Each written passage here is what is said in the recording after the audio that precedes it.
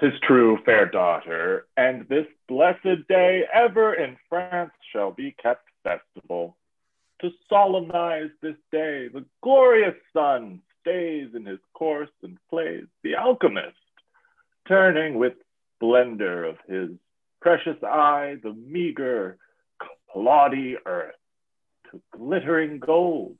The yearly course that brings this day about shall never see it but a holiday.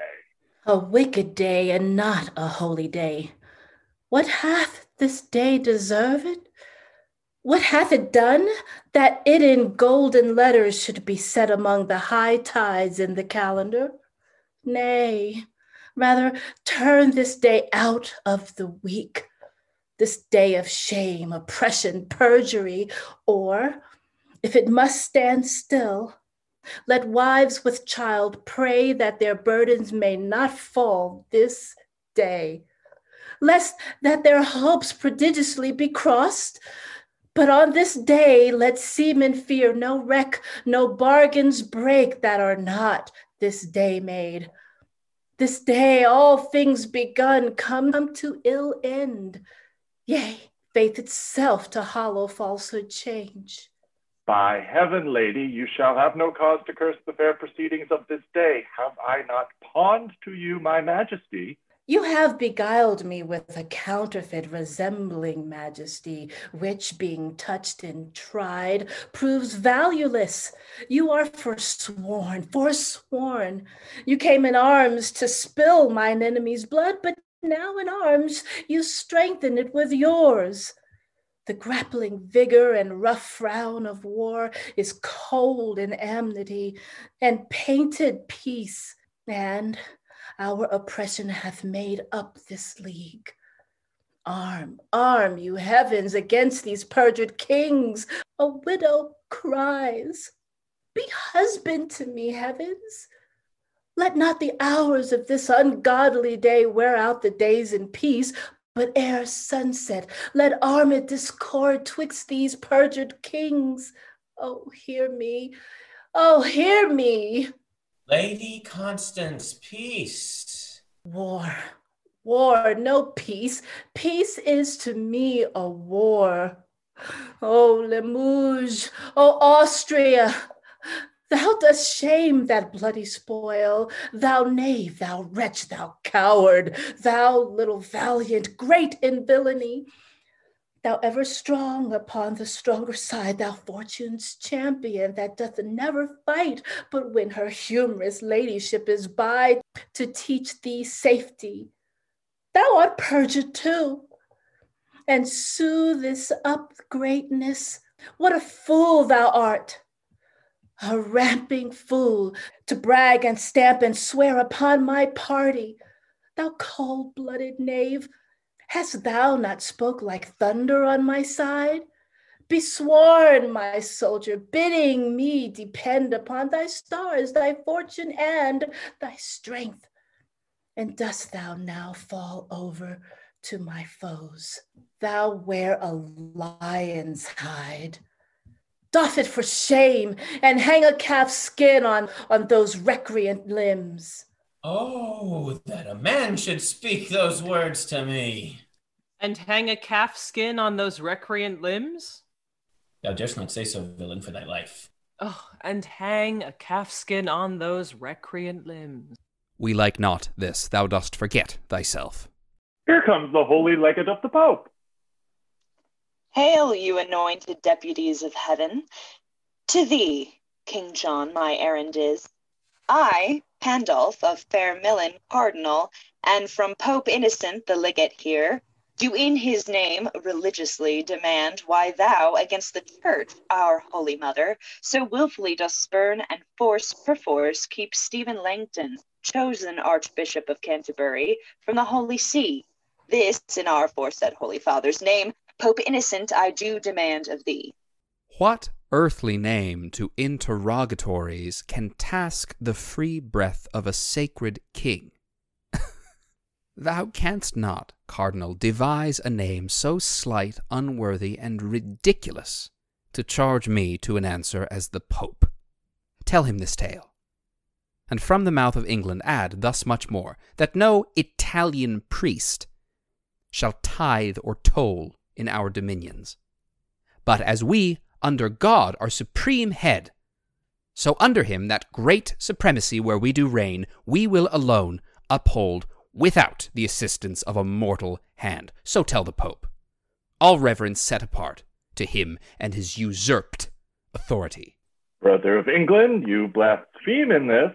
Though you and all the kings of Christendom are led so grossly by this meddling priest, dreading the curse that money may buy out, and by the merit of vile gold, dross, dust, purchase corrupted pardon of a man who in that sale sells pardon from himself, though you and all the rest so grossly led, this juggling witchcraft with revenue cherish, yet I alone do me oppose against the Pope and count his friends my foes. Then, by the lawful power that I have, thou shalt stand cursed and excommunicate, and blessed shall be he that doth revolt from his allegiance to a heretic, and meritorious shall that hand be called, canonized, and worshipped as a saint that takes away by any secret course thy hateful life. Oh, lawful let it be, that I have room with Rome to curse a while. Good Father Cardinal, cry thou amen to my keen curses, for without my wrong there is no tongue hath power to curse him right. There's law and warrant, lady, for my curse. And for mine too. When law can do no right, let it be lawful that law bar no wrong. Law cannot give my child his kingdom here, for he that holds his kingdom holds the law. Therefore, since law itself is perfect wrong, how can the law forbid my tongue to curse? Philip of France, on peril of a curse, let go the hand of that arch heretic, and raise the power of France upon his head, unless he do submit himself to Rome. Look'st thou pale, France? Do not let go thy hand.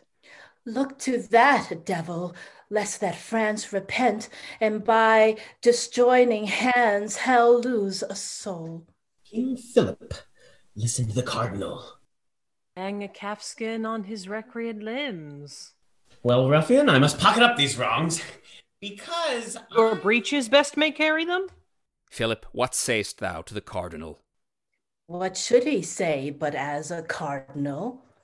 Bethink you, father, for the difference is purchase of a heavy curse from Rome, or the light loss of England for a friend. Forgo the easier. That's the curse of Rome. Oh, Louis, stand fast. The devil tempts thee here in likeness of a new untrimmed bride. The Lady Constance speaks not from her faith, but from her need. Oh, if thou grant my need, which only lives but by the death of faith, that need must needs infer this principle. Oh, faith would live again by death of need. Oh, then tread down my need, and faith mounts up. Keep my need up, and faith is trodden down.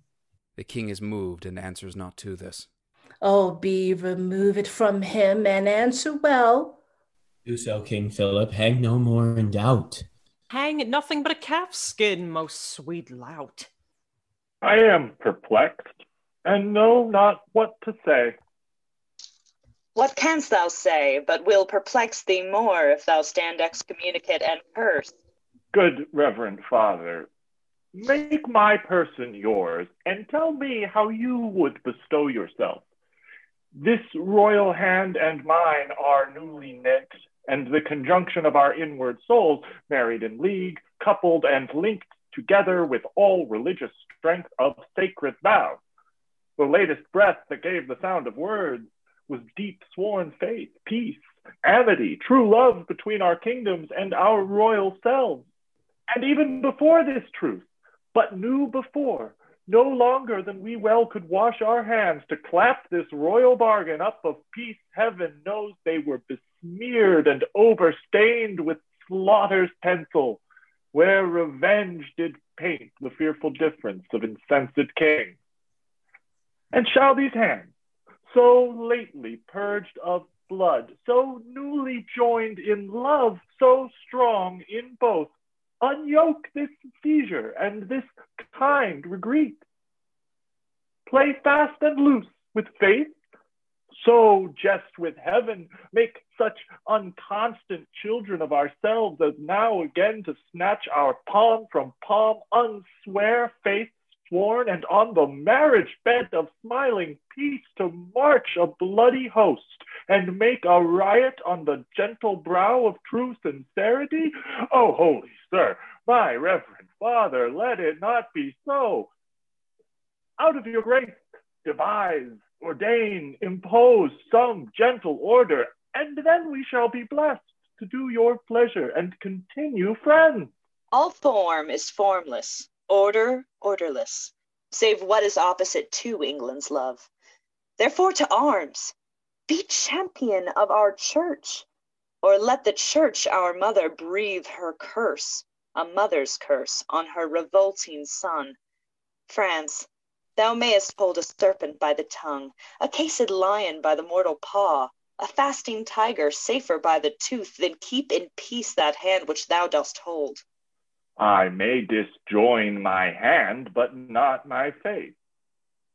So makest thou faith an enemy to faith, and like a civil war sett'st oath to oath, thy tongue against thy tongue. But let thy vow, first made to heaven, first be to heaven performed, that is, to be the champion of our church, which since thou sworest is sworn against thyself, and may not be performed by thyself, for that which thou hast sworn to do amiss is not amiss when it is truly done.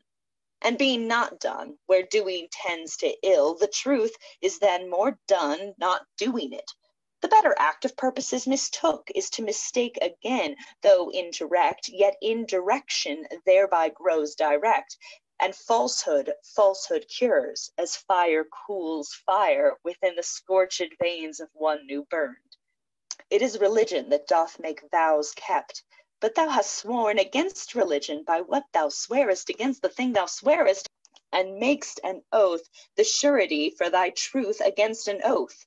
The truth thou art unsure to swear, swears only not to be forsworn, else what a mockery should it be to swear. But thou dost swear only to be forsworn, and most forsworn to keep what thou dost swear. Therefore thy later vows against thy first is in thyself rebellion to thyself, and better conquest never canst thou make than arm thy constant and thy nobler parts against these giddy loose suggestions, upon which better part our prayers come in, if thou vouchsafe them. But if not, then know the peril of our curses light on thee so heavy as thou shalt not shake them off, but in despair die under their black weight.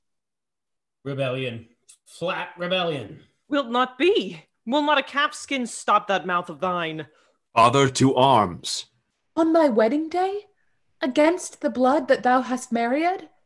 What, shall our feast be kept with slaughtered men? Shall braying trumpets and loud churlish drums, clamors of hell, be measures to our pomp?